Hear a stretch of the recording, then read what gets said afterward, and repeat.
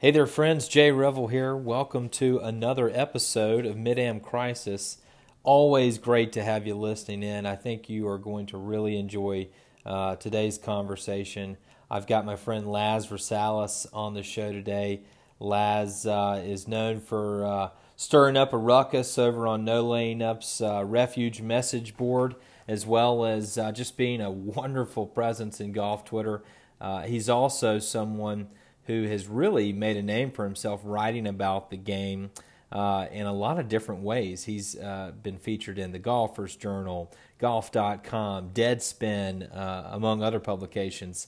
I've gotten a chance to know Laz through Twitter over the last year or so. I think we've got a little bit of a mutual admiration society, just someone who our golfing sensibilities seem to line up well. He's a great persona, someone who I think is wonderful for the game. And I always enjoy hearing his takes, reading what he has to say about the game, and really just getting to know him. Even though we've never met in person, I feel like this conversation felt like two old pals catching up over the phone. I'm hoping that we're going to get a chance to meet in person soon. I know he's making his way over to the Sunshine State in the not-too-distant future. And I think this conversation will be a great precursor for that. So I'm so glad that you're listening. Again, I think you're going to really enjoy this episode. I hope you'll bear through the first 10 minutes or so. There's a little bit of a glitch on the recording to where you'll hear some of my voice lagging just a touch. The sound quality's fine, but it lags a little bit through the first 10 minutes. But after that, it cleans itself up and is really nice listening all the way through. Again, thanks for listening. Can't tell you how much I appreciate you tuning into these shows each week. We're going to have a lot more of these to come. If you're enjoying it, I hope you'll subscribe and leave us a little review on your favorite listening device. And without further ado, here's the latest episode of Mid-Am Crisis with Laz. I think you're going to like the show. Thanks again, folks.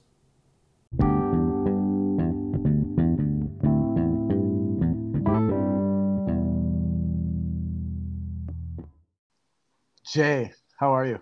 Laz. Excellent. I'm good, It's buddy. an How are you excellent day doing? here, and I'm really excited to talk to you. So it's gonna be fun. Yeah, we'll have a little fun. See where the conversation takes us. I feel like I'm certainly not a geographic expert, but where you are and where I'm at has got to be pretty close to about the same parallel. Although I think the greater Malibu area is probably a little better Yeah, known for its weather than so I'm in Tallahassee Santa is. Monica, and I love Malibu, but it's a little tricky this time of year because you're kind of there's only kind of one way in and one way out, and um, we're just shy of quarter zip season here, which is my favorite time of the year. I used to tell people that I'm just a winter weather kind of guy. That's my body type. I've got that extra kind of built-in extra layer or two, and nothing covers There you up go. all my Yeah, no, it's imperfections the like a quarter best zip does. morning uniform you can ask for, so I just love it. Yeah, tremendous.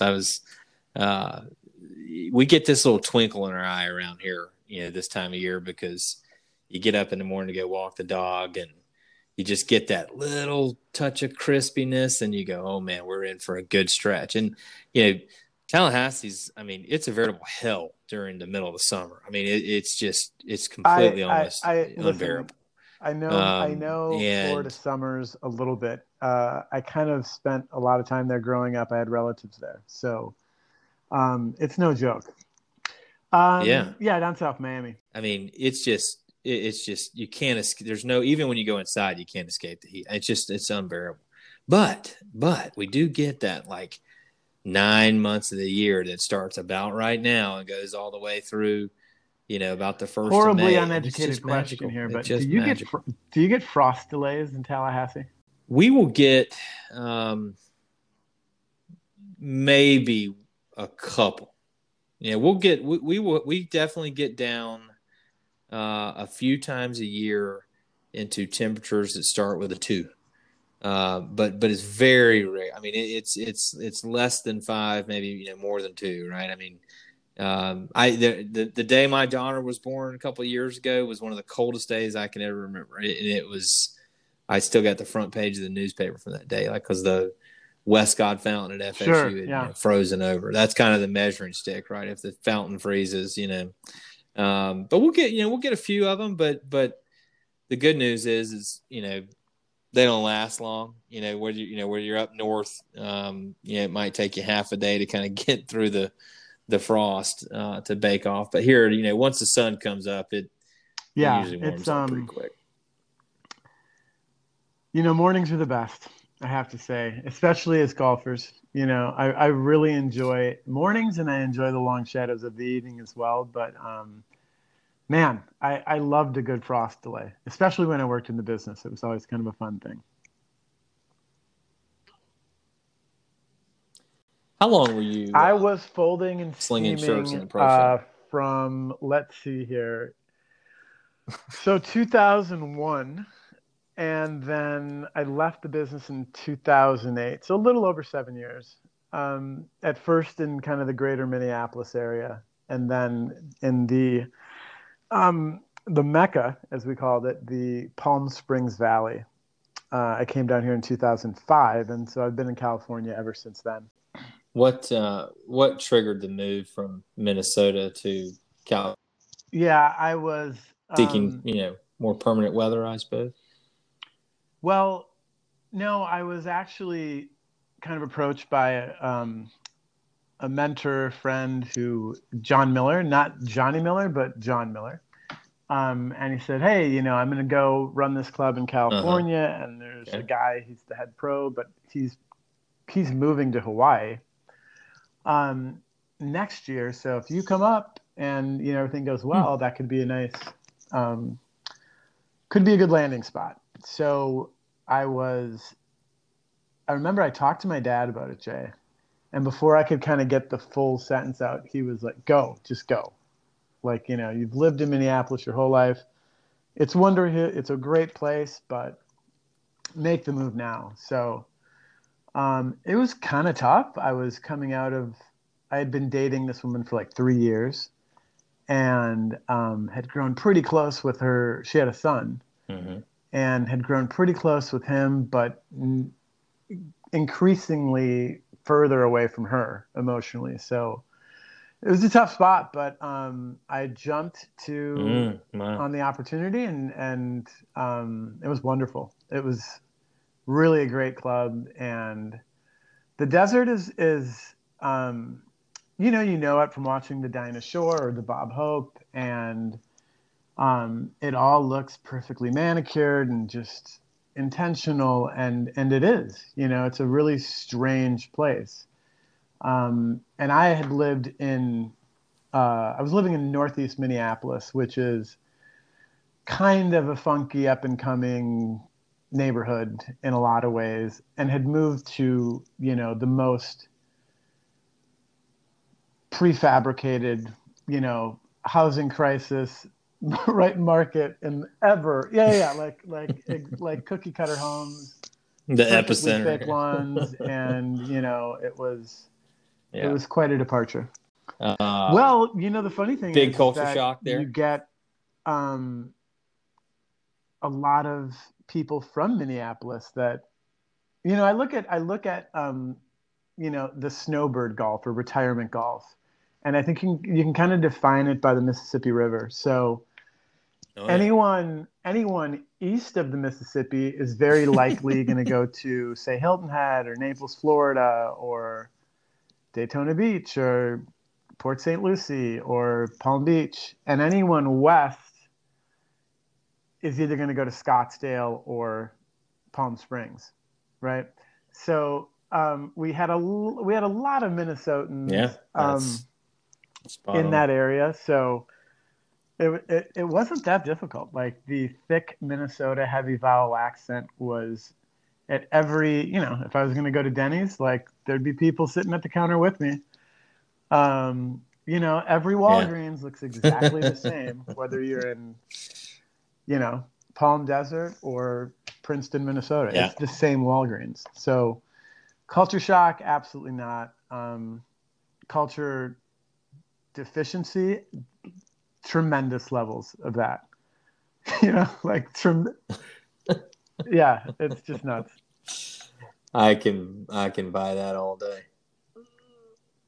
Well, I mean, Florida's got so many places that fit that bill. I mean, they're built for people who almost aren't from anywhere anymore by the time they get here, and they're just kind of devoid of any character and history and charm and it's a manufactured place. Now, one of the things that in my North Florida peeps, it's kind of a different world. It's almost like the Florida that most people forgot. But it's starting to change, and we notice that because you get people who we get kind of the halfway rebounders, like people will go and they'll move down to some obscure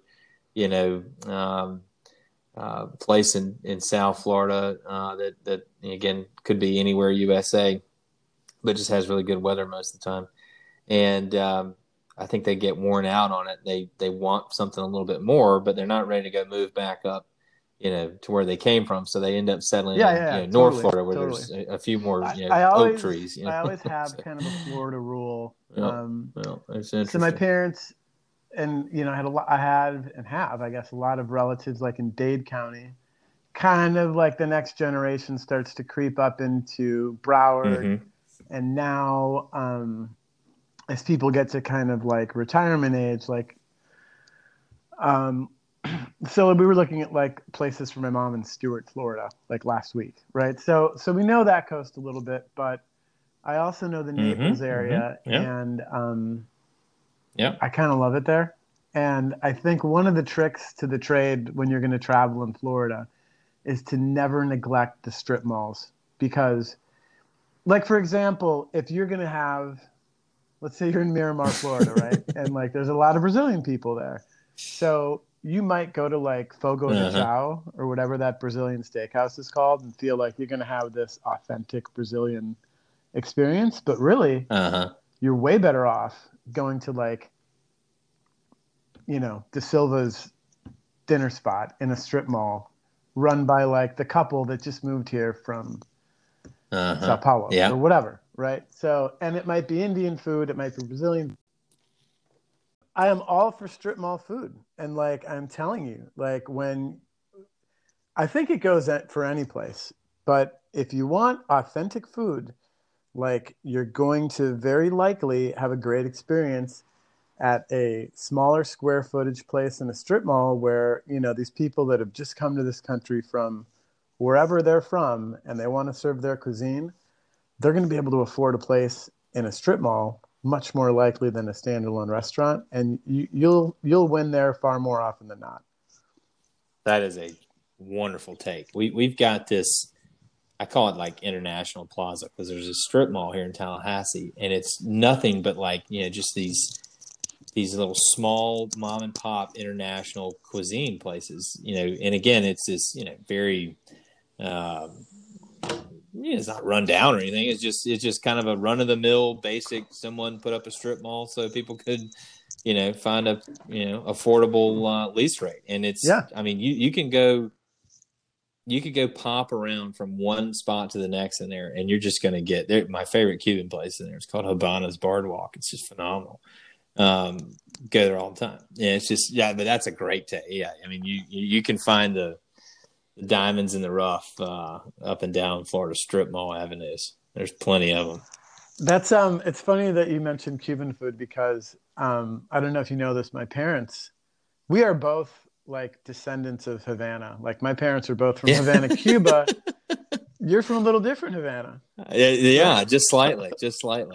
They literally they sell T-shirts in Havana, Florida, that say Havana, and then underneath in parentheses says Florida, not Cuba. Yeah, and it's a funny story. So Havana, Florida was this just weird how little places like this develop reputations for things. But back for the majority of the 20th century, probably up until about the 1970s, they grew shade tobacco there, and they exported that kind of tobacco all over the world for cigar wrappers. And when they first founded the town, they had these people that figured out that the soil that we have up there and the climate that we have was perfect for growing this stuff, and they named it after Havana, Cuba, because they were in business down there. So it's just craziest thing. But you talked about earlier living in Minnesota, then moving to California. Your family comes from Cuba. My crew, we've lived within about 20 miles for about 150 years. We just don't venture very far. But I'm fascinated when I hear stories of families that tend to migrate more than mine. I just think that's so interesting to me. Yeah, it's it's kind of an odd thing in that I'll just speak really candidly here. I think Sure. if politics were such that my father and my uncle, who they were really close, if they could have gone back, they would have gone back. Mm-hmm. Right. But it's really funny when I meet people and they're like, "Oh, you're Cuban. First of all, what are you doing in Minnesota? Secondly, why don't you live in Miami?" Right? Like those are the first two hurdles to get over. But so it's, if you have a minute, like basically, please. going back. So my dad was the first one in our family to like get out of Cuba. So he was a pretty good baseball player, and he signed a minor league deal with the Pittsburgh Pirates, and kind of came into the States and got hurt like immediately. So this is late 50s. Okay. And they kind of were like, "Hey, we'd like you to go play in this Mexican league." And, he's a teenager at the time. And Wow. he's like, what? Are you kidding? Like I was playing in the highest level in Cuba, and you want me to go play in Mexico now? Like, no way. So he stubbornly goes back to Cuba. Oh, wow. So in the time he was gone, his younger brother had left Cuba, right? So, but his younger brother was then called the Washington Senators, I believe. And so as my dad goes back, the revolution pops off, and now he can't like really deny the fact that his country is changing right before his eyes, and he wants to be a part of it. And it's a hell of a story in and of itself. But his younger brother has now kind of started to climb up the ranks with the Washington Senators, who become the Minnesota Twins. So then my uncle goes to Minnesota, and the Twins have 3 or 4 Cuban players at the time. And by act of some political help, like a few of the people who are related to some of the players on the Twins get to leave Cuba. My dad included, my grandfather included. So they just kind of, and so my mom's sister was married to another guy who was on the Twins. So then my mom came over, and so due to the Washington Senators leaving the DC area and relocating to Minneapolis, that's how my family ends up in Minneapolis. And so we used to go to Florida a lot, and we would kind of be like, "This is fun. Why don't we live here?" And my mom and dad were like, "It's better. It's better for you to grow up in suburban Minneapolis than it is for you to grow up in Hialeah," which no dig on Hialeah, but looking back is like certainly true, right? Yeah. And that's so incredible. and like it was. Now, like I might have been absolutely missed by the baseball gene, but I was completely bit by. My dad took up golf later in life, and you couldn't ask for a better city, Jay. Like literally, you could not ask for a better city than the Minneapolis area. So I was really lucky in that regard. So paint me the Minneapolis golf scene picture. Yeah. What's it like there? So at the low end, you have kind of what I grew up in, which are municipal courses that are extremely available, plentiful. There's a lot of options. And so I grew up in a town called Bloomington, which is like 80,000 people. And Mm-hmm. we had an 18-hole golf course and two 9-hole par 3 courses. And the bordering city had a wonderful 18-hole course, full driving range, par 3 course, one of the better cheeseburgers available. And so that place was called Rich Acres. And then the club that I kind of grew up playing at in Bloomington was called Dwan, and then the Highland Par 3. So that's kind of where I kind of would play. And there was a program through the Bloomington Park and Rec that if you could demonstrate some talent, like, you know, you could hit 6 balls in the air in a row and you know, you kind of knew your way around a golf course. You could play at Dwan for free, provided you got there before 7 in the morning. And it was a par 68. It's like 5,300 yards. So, you know, you'd be like 14 and you'd shoot 78 and you'd be like, I'm turning pro. Like, I must be really good at this game. You know, like, so it was kind of this perfect storm of a city that understood that if you meet kids with you know, a compelling argument to go play golf, they'll go play golf. And it was lovely. You know, we would play quite a bit. I think most of my friends played golf. Nobody really played seriously. There was no like AJGA. There was no like the Junior World Optimist was like the big tournament we'd try to qualify for once a year. But like for the most part, it was, you know, the course had a junior team. We'd play in the junior league, but pretty loose, a lot of fun, a lot of life lessons. And then, you know, my dad would take me around to play, you know, some of the other courses in the area. But when I was really young, I would kind of go along with him.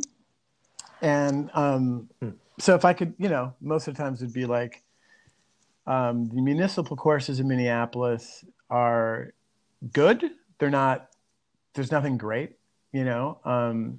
When you get to St. Paul, then you get some great golf courses on the municipal side. And, you know, it's not that big of an area. We're talking like a 20-minute drive. But yeah, it was fun to grow up in that area. And because Minneapolis was such a critical city to the growth of the country, because of, you know, Pillsbury and the river and, you know, the fact that all of that flour and grain largely fed America. All of that money built clubs like Woodhill, like Somerset, like Interlaken, like Minnetonka, like Minneapolis Golf Club, which is obscenely good now. And the club where I was an assistant at for years, it was a club called Oak Ridge Country Club, which was not a lot of people know about it because not many play due to the fact that it's like the Jewish club in town. But it's astonishing how good that course is now versus when I worked there. And when I worked there, I thought it was pretty incredible, like daily play golf course. So if you're a person of means, the private club options in the Twin Cities are stunning. And, you know, I haven't even brought up Town and Country Club, which is this, it's founded in 1888. So that'll tell you something. But it's where I largely learned, I would say 65% of what I know about golf. I learned working in the bag room around some really incredible people, to include Bill Larson, who's still, I don't know if you follow Bill Larson on Twitter, but the work he's done at Town and Country Club with the support of that membership. It's pretty incredible. And yeah, then you got White Bear Yacht Club, but the new clubs, Windsong is supposed to be incredible, but nobody will invite me. Spring Hill. Spring Hill is stunning. It's a Fazio golf club that I've gotten to play a lot over the years, and for a few years the Minnesota Gophers held the tournament there. I think John Rahm won one year, but so there's a lot of options, and then you have the high dollar public, right? So like $100 and up, you got a few of those choices. And when I go back, I try to play as many places as I can. And kind of a life dream come true, I just joined Northland Country Club in Duluth, which, is cool. A stunning Donald Ross that is, it's tantalizing and treacherous at the same time. And it's just, there's no place. It's a very singular golf experience. And I cannot wait to get back up to Duluth to play. So. And it's on some water, right? I feel like I saw some images from there. Maybe was it Tron? Was Tron out there? Actually, recently? yeah. I was with Tron. We filmed, yeah. Okay, there you go. It was both of y'all then. You're gonna see some fun video coming out of Kill House about Northland, and like Rick Shefchik, the author, who is kind of a local Minnesota writer, part of the deal, and Chad Hartman is a local radio guy in the Twin Cities whose legendary father, Sid Hartman, you might have seen on SportsCenter last night. Yeah, I just saw that. So Sid passed last night after 100 years. So Chad's also in the video, and he's a member there as well. And it's stunning. It's really a special place, and Lake Superior is the backdrop that you're talking about. I don't know of a course that kind of like invades my thought as much as Northland does.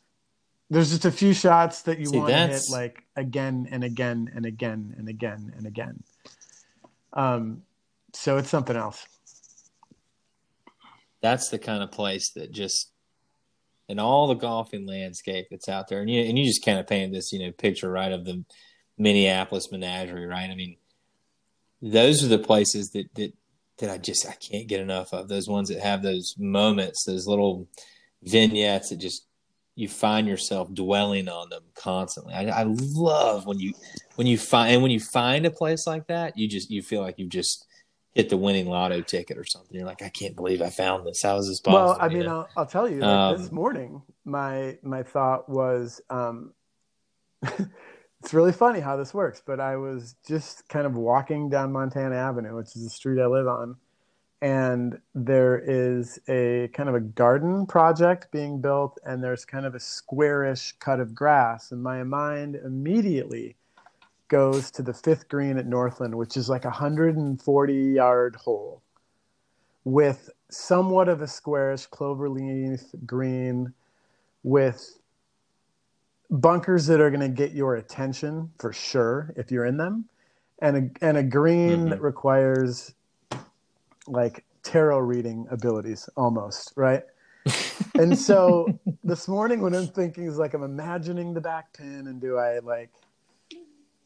gas the 9-iron? Do I one hop the 8-iron? You know what I mean? Like I'm playing like 4 shots with this pin, and it's like that's the kind of place it is. Like it's not going to leave you alone when you walk away from it. I'll put it that way.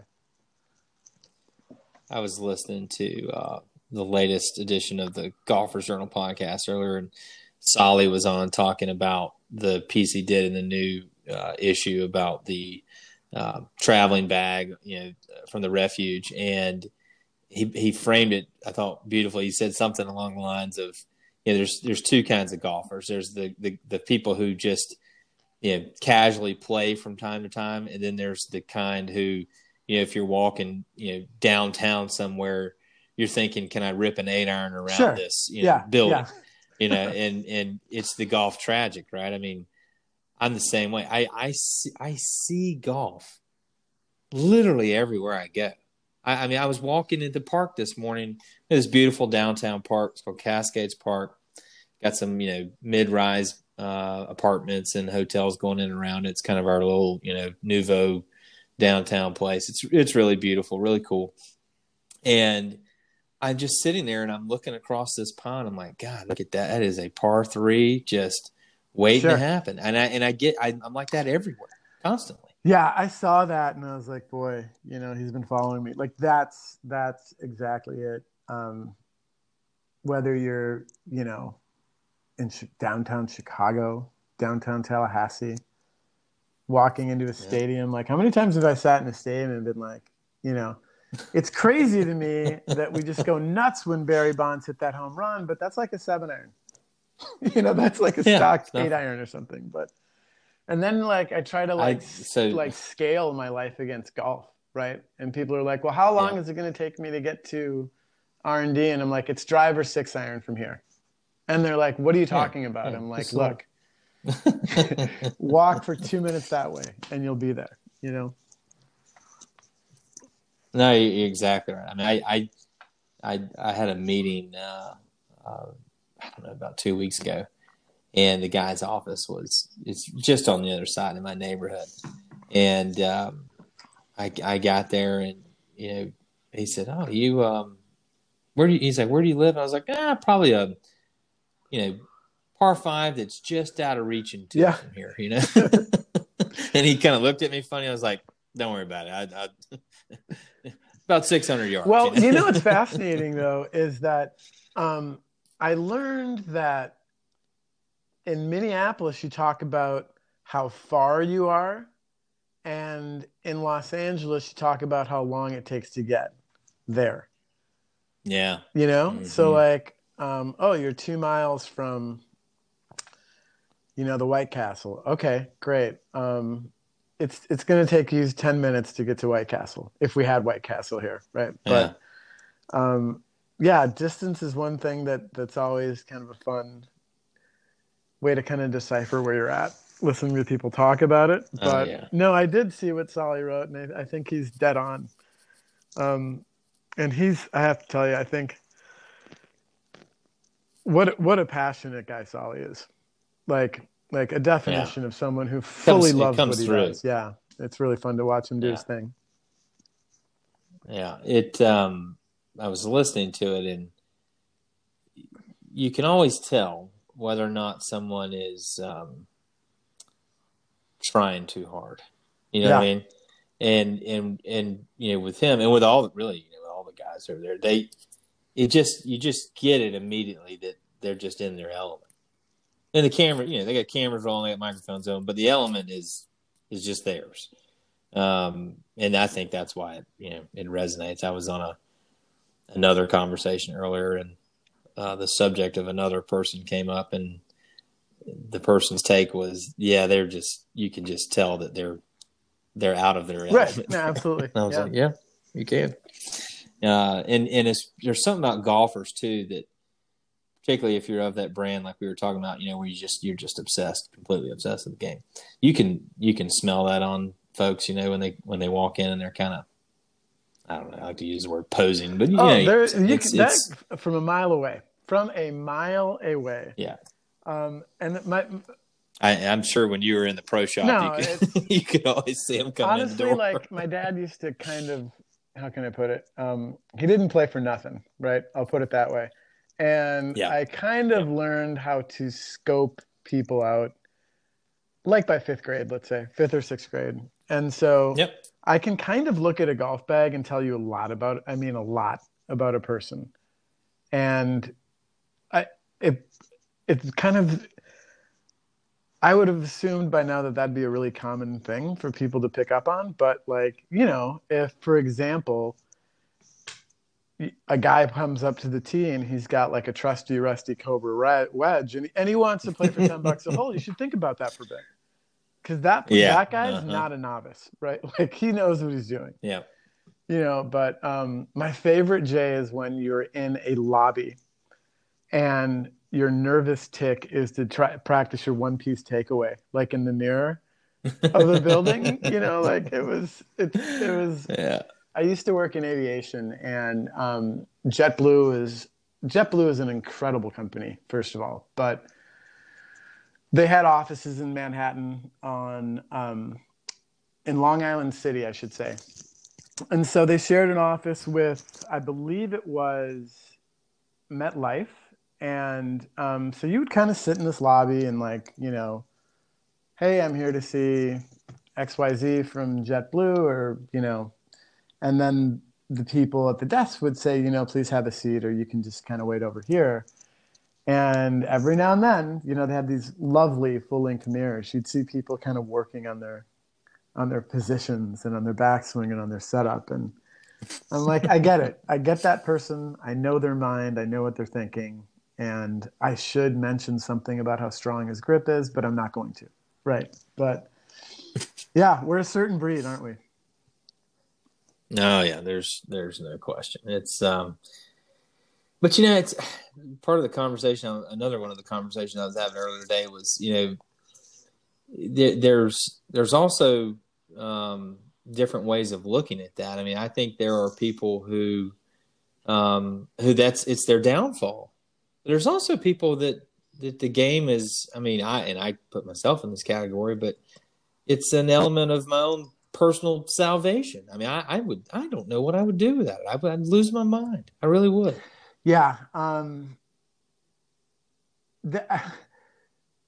It's always interested me to see the number of people who are addicts that come into golf. So they break out of alcoholism and they come into golf. And, sometimes it's like they become triathletes, but, they find another addiction, right? They find another way to get that dopamine in their system. And in many cases, they get really good at the game because they have no problem chipping and putting for 2 hours after work because it's feeding their addiction, right? And so, and I can tell you from having gone through some pretty dark moments in my life, I was really glad to have the ability to fall into a driving range for a couple hours rather than go to a bar or a casino, right? Like, it's the healthiest of addictions, I would say. But an addiction nonetheless. I mean, we're junkies when it comes down to it. And we're very blessed to have that. I think you're spot on. I mean, I've always thought I had a bit of an addictive personality. I've been fortunate never to have it. Turn into anything terribly detrimental. But I have had those days where you wake up and you go, okay, fella, you better. Let's back up a couple of steps here. And the golf course is the place where you go to. Yeah, I'm a big believer. We all have certain amounts of energy, and energy gets used for a lot of different things, good and bad. And some people, particularly I think kind of our breed here, you have to have places to expel that energy in a constructive way. And for me, that's golf. It's always been golf. I go there when I'm sad. I go there when I'm happy. I go there when I'm angry. Whatever the high spike of emotion, like I need to get there because that's where I kind of iron it out. And it's a big part of who I am. It's funny that when I heard you say that, I hear you talking about the physical act of playing, walking, hitting balls, making shots. What I want to thank you for is, I read your piece on Pasatiempo. And when I read that, I was at a place where I was starting to use golf to fuel a lot of my creativity and like it'd be nighttime and I would be like, okay, here I am worrying about money, worrying about my daughter's school, worrying about work, worrying about all these other things that I probably should not be worrying about right now, but I'll find a way to worry about it. and funneling that energy into, you know what? I wonder if I can do some research on, you know, Tillinghast and write an interesting piece about him or some of his work or his upbringing or whatever. So, you know, we can read books about golf. We can play golf. We can, you know, imagine golf. But like, it gives in so many different ways. You know, like Alex Scheffler, like the creator of the Sunday Bag. Amazing, Yeah. right? Like, and Mm-hmm. it's fun that people can kind of start these little cottage industries and be like, hey, you know, I play golf and I'm passionate about walking, and here's a bag that attaches to a sheep if you have one. You know, like that happens, and Yeah. I think it's incredible. Well, and there's something about golf that is highly attractive to eccentric personalities. And I don't know if I share this at every dinner party I ever go to, but I can get bored with people pretty quickly. You know, I mean, I feel like that sounds bad, but you know, it's like I thrive around interesting people with layers, people with, you know, dynamic personalities. And there's a big spectrum of that. I mean, you know, people fall on all kinds of corners there. But I find that, you know, one thing that's amazing about golf to me, and one of the things that I love the most about it, is I get to spend inordinate amounts of time with extraordinarily interesting people. And I don't really know any other, you know, you're not going to get that at the gym. You're not going to get that, you know, I don't know where else you know, people go and whatever they do, but I just find that to be, like we were saying, it's very addictive. And it's also very embracing in that Mm-hmm. you can go to a museum and you can go look at, you know, Pollock works, or you can go look at Mondrian's, or you can go look at Warhol, or you can go look at Basquiat. Like, you can go to museums and kind of experience that, right? You can stand there and look at it. Mm-hmm. But you can go and actually like feel and live that art form in a different way in golf that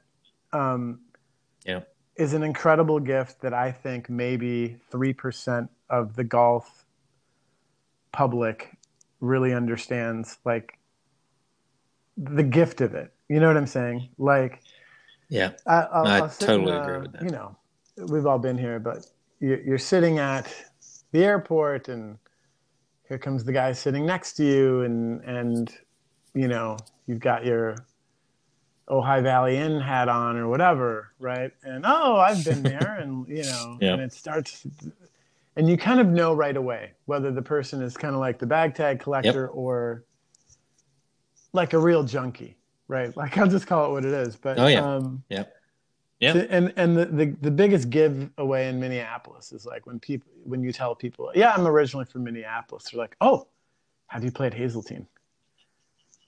And you're like, yeah, I have. You know, and great. Sure, it's nice. It's fine. Mm-hmm. But then you get the weirdos, right? That are like, have you been to Somerset? And I'm like, yeah, I have. Like, you're not going to believe it, right? It's a bit of a time warp. Or, you know, it's fun to run into people that are at that kind of exposure to the game, that appreciate it that way, right? Oh yeah. And I think you definitely are. And I've long followed your work and certainly enjoyed it. So thank you for all you've done. And congrats, man! You're a bestseller. You're an Amazon bestseller. That's huge. Yeah, it's been fun, man. Well, first of all, I appreciate that. I mean, it's interesting, right? I mean, when you talk about getting to that level of golf, and that summation, like with the airport scenario, is so perfect. You see someone come walking to you with a certain, you know, logo or something, and there's just this little bit of hope. You go, they might be a little like me.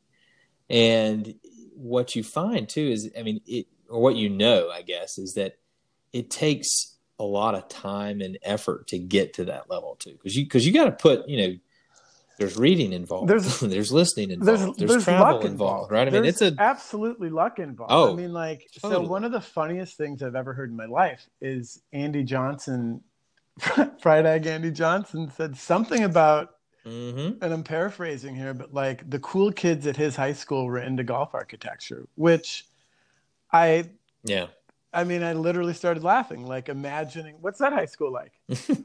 Like, what are you kidding? Yeah, right. Like, do you guys all listen to Kraftwerks or what? I don't know, but that certainly didn't go over at my school, and but I think, like having the luck to work, I could have gotten a part-time job a lot of places, right? But I worked in the bag room at Town and Country Club, and I worked for some great old pros that were like, look, yeah, Hazeltine's nice, and if you work really hard for a couple weeks, you could play there. Or if you work really, really hard, we'll make the call and get you up to Northland or White Bear Yacht Club or something like that, right? Like, here's why. Like, here's why it matters. And, like, having the luck of being around people like Gramps, right? Like how big of it... Everyone needs a guy. Yeah. So I've been incredibly lucky, and I think you have to be lucky. And, digressing to Alex Schreffler, the creator of the Sunday Bag, like, it's incredible what he's learned in a short period of time, coming from a guy who didn't even go, he's a wrestler, right? And okay, I'll get into golf. Next thing you know, he's made a bag that's in Iceland, right? You're like deep. he's into it, right? And I think it you just got to have a certain bit of luck for that to happen in your life. Because there's a lot of people that might look at people who are at a level where they're have some exacting principles that they're going to call on to define golf, and that looks really snobbish, and it's really off-putting. But if you don't know the lens that person looks through and how they got there, then you're making a mistake, right? To not see it through their eyes, and they likely can also see things better through your eyes. That's just brilliantly well said. And you've got a good way with words yourself. I've enjoyed. I feel like I've seen a little bit more of it lately, which is wonderful. I've enjoyed some of the things you've written. You talk about, you had that great piece that was on golf.com about race and golf, and you kind of got to some of that about the maybe we would call it the infrastructure of the game and the change caused by golf carts and getting rid of caddy programs, and what that did. I mean, that eliminates those guides, right? That eliminates another entry point into, understanding the game at a deep level. And when to me, I think, I was reading like, Will Bardwell did that piece the other day about sort of like what's next after this latest, greatest golf boom. And I think, the thing we're still missing, and you spoke to this well in that piece, was we're still missing the fact that the great entry points have deteriorated. So a lot of people that come into the game, they come in at a surface level and they stay at a surface level. And, we've been fortunate, right? I mean, maybe in a broader sense, you talk about Andy. I was tweeting the other day about them. I felt like, when I discovered his podcast, kind of in the earlier days, right? I mean, I felt like I was getting a master's level education in golf course architecture. And you still do. And that was like this key to unlocking this whole another level of the game. I mean, my appreciation, I've always been a golf junkie, but my appreciation for the elements of the game just skyrocketed in the last few years as there's been so much more intel available. And that's a good thing. But you still need that person or that group that can kind of maybe sense that you're looking for more, and then find a way to, you know, introduce you into the world a little bit more, if that It makes sense. does, and I think specific to that challenge, that one of the things that really kind of has been kind of a misguided and poorly executed focal point of the PGA of America has been like, I mean, I could go on grow the game and what it's really about for a while, which is job creation, but we don't want to talk about Yep. job creation for members of Yep. the PGA. We want to talk about the growth of golf. So, like, people don't quite get that when you get a fleet of carts and it provides revenue to a club, boy, that's really hard to pull it back to say, like, you know what, let's just be purists and walk. Yeah, the problem is like you're going to be walking in a parking lot for some condos because the club won't be open if they lose that revenue, right? So there's this incredible, like, delicate balance that we see golf going through, and there's a few booms, right? Like you have the Tiger bubble, Yep. right? Like, here we go, everyone's going to play golf, and people find out immediately, holy shit, this game's hard. Like, he makes it look really easy, but that starter set that they picked up at Target for $99, like, it's in the garage after one round because the game is difficult, you know? And by the way, it's never been easier, Yeah. but it's hard. And people right around the year 2000 start to find this out. Boy, it's difficult. Then, you have the housing boom, which created a pretty big jump in the number of courses. I don't know exactly. I'm sure the NGF can get you some information on those numbers. And now you have this kind of mini bubble, the COVID bump. And it's hard to get a tee time. At least it looks that way online. You can walk up and sometimes have some luck. I think it's all about the people that are in the top 10% and maybe top 20% are in situations where they're not essential workers, so they can be wildly productive from 7 a.m. to 10:30, go play, come back home, wrap up whatever other work they have to do. And that can be a Wednesday, right? Yeah, right. What I'm seeing is tee sheets are full. It doesn't necessarily mean everyone that's there is spending money. Sure, they'll pay for the round, but that might be about it. Driving ranges are doing great. I don't see this carrying on, I guess is what I'm saying. I don't see the game growing, sadly. I see a lot of kids being put into the game and brought to the game, and the carrot at the end of the stick in far too many cases, to include the first tee, to include other groups. The carrot at the end of the stick is scholarships, right? Like, oh, you can get a scholarship. Yeah. Whereas I think the big win is really relationship, not scholarship. And so Bingo. when you get people out, like for a caddy, for example, to be able to, I mean, we had a kid named Sergio when I was at Town and Country, and his parents were from El Salvador and very hesitant to trust people outside of their insulated Salvadoran community, right? But Sergio would come and Sergio would work hard and Sergio would pick the range and Sergio would caddy. And you would see Sergio spending 4 hours with some of the key people that make St. Paul go. The heads of industry of St. Paul are with Sergio for 4 hours. And Sergio is teaching them about what it's like to grow up in San Salvador. They are teaching Sergio about farm life as a child in Waseca, Minnesota, and how that, got them to agriculture school. And then the next thing you know, they're running a food company in St. Paul, right? So the relationship goes both ways in that people learn about the caddy's world and the caddy's life, or the bagroom kid's world or his life.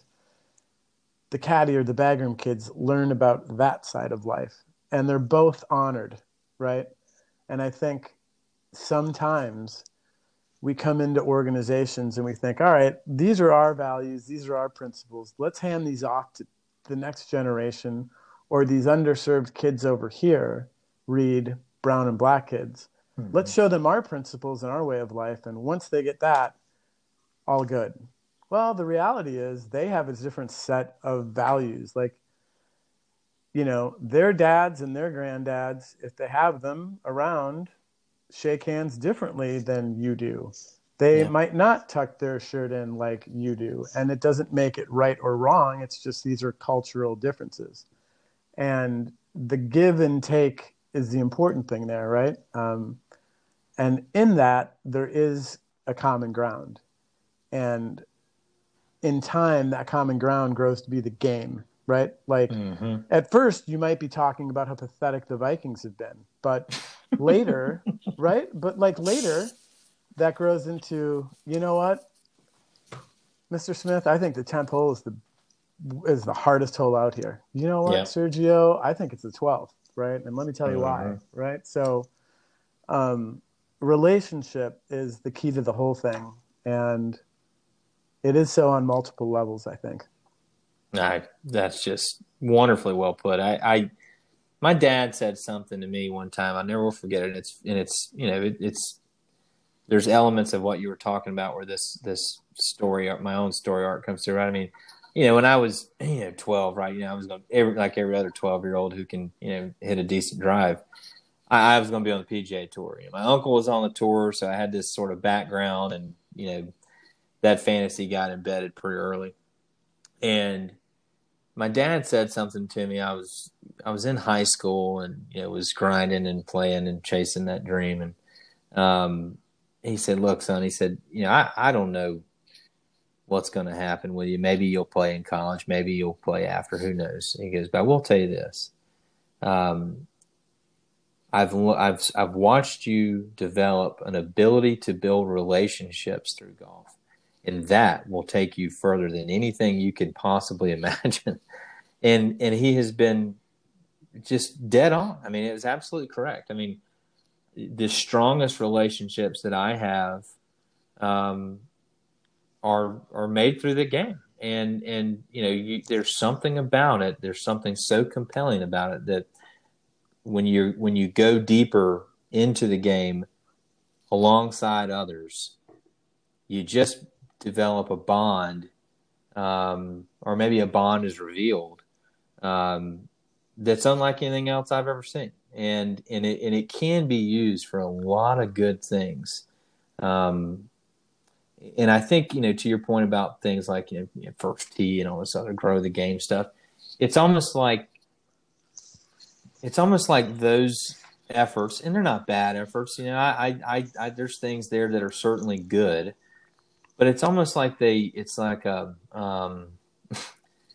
kind of a corporate washed over version of things that we actually know to be true. And I feel like if we could just get back to, I'm a big believer in systems, right? The systems that you put in place generate the results. And golf had some systems that were better at generating lifelong players, and a lot of those things are gone now. And because of that, the game as a whole, I think, suffers a little bit, or maybe more people just don't get to that next level because they never did find the right guide. I don't know. Yeah, well, and there's a lot of people with golf clubs, but there's not a lot of golfers. Yes, and well, I think if you want to talk about systems, I'm going to date myself a little bit here, but so I talked a little bit earlier about how in Bloomington, Minnesota, like if you were good enough, your parents would just drop you off, Yeah. Oh, yeah. And then somebody else's station wagon would probably come and you jump in with two buddies, and that's how you'd get home, right? So there was a time, and it's not that hard, but you would systematically leave children at the door of the pro shop at 7:15 a.m. and then they'd be home at 4 or whatever. Yep. So from a societal perspective, like that's just not done anymore. Mm-hmm. And one of the scariest moments for me in the golf business was, as I was saying, I worked for John Miller, and his wife, Lisa Masters, was running the first tees for the Three Rivers Park District. And she said, Laz, you're going to run the Highland Ski Hill. It was a ski hill, but it kind of doubled as a driving range in the summer. So I would do the clinics and the camps, and then I would do private lessons, and then sometimes I'd do lessons for kids. And this mom called, and she's like, hey, we have a son, and he's really good. And, he's probably going to be a scholarship golfer. And can we set up like every Tuesday and Thursday at like 4:30 for the rest of the summer? And I was like, well, why don't we meet? The kid's 5 years old or whatever, right? I'm like, why don't we meet? So the kid can't break a window with a golf ball, for starters. He doesn't know how to hold a club. And the mom is like, no, he's really good. And you're just going to have to teach him. And I was like, oh my. And then she pulls out like his day planner, right? And the kid's got photography. He's 5. He's got photography. Oh, dear. He's got baseball coach, whatever the hell that is. He's got me in there. And so, like, we try to optimize and do the best thing for this generation when the best thing is to let go and let the game kind of do the work itself. Yeah, absolutely. But instead, that's just not, like all the fear mongering of like, you just can't leave your kid at the course all day. Like I remember, so I got into a little trouble at Dwan Golf Club, and I couldn't go back there for a summer. Yeah. And so I would go to this place called Dahlgreen Golf Club in Chaska, which was awesome. And Dan Olson's parents would bring us at like 6 a.m, and Dan's dad would play, and Dan and I would go jump in with whoever. And then sometimes my mom and dad would pick us up around like 5. So we'd spend like the whole day there. And there was one day when my dad pulled up, and like there was our Cutlass Cruiser wagon. And like I had to motion my dad over, and I was like, hey, I need like $30. He's like, what are you talking about? And I was like, well, Dan and I played with these guys over here, and I lost like $30. I lost like 40, but I had 10. And, so your kid might pick up some bad habits, but all in all, like 99% of it's going to be positive if we had a system where you could just leave a kid at a golf course with $10 for the whole day. Yep. That's how I grew up. I mean, my parents have always said the golf course is the best babysitter they ever had. And, from sun up to sundown, that's what we did. I was very fortunate, you had this little 9-hole small town environment. So, they felt, what's the worst that can happen, right? I mean, I might, crash my bike, because I drank too many Dr. Peppers and got hyped up and hit a tree, but it was a wonderful, wonderful way to grow up. And I sat there and I can remember talking to these, these men, and I watched them, right? I mean, I was just very observant. I was always watching how they interacted with each other, and I just fell in love with it, and I still am, and I can't get enough of it, and I can't get enough of conversations like these.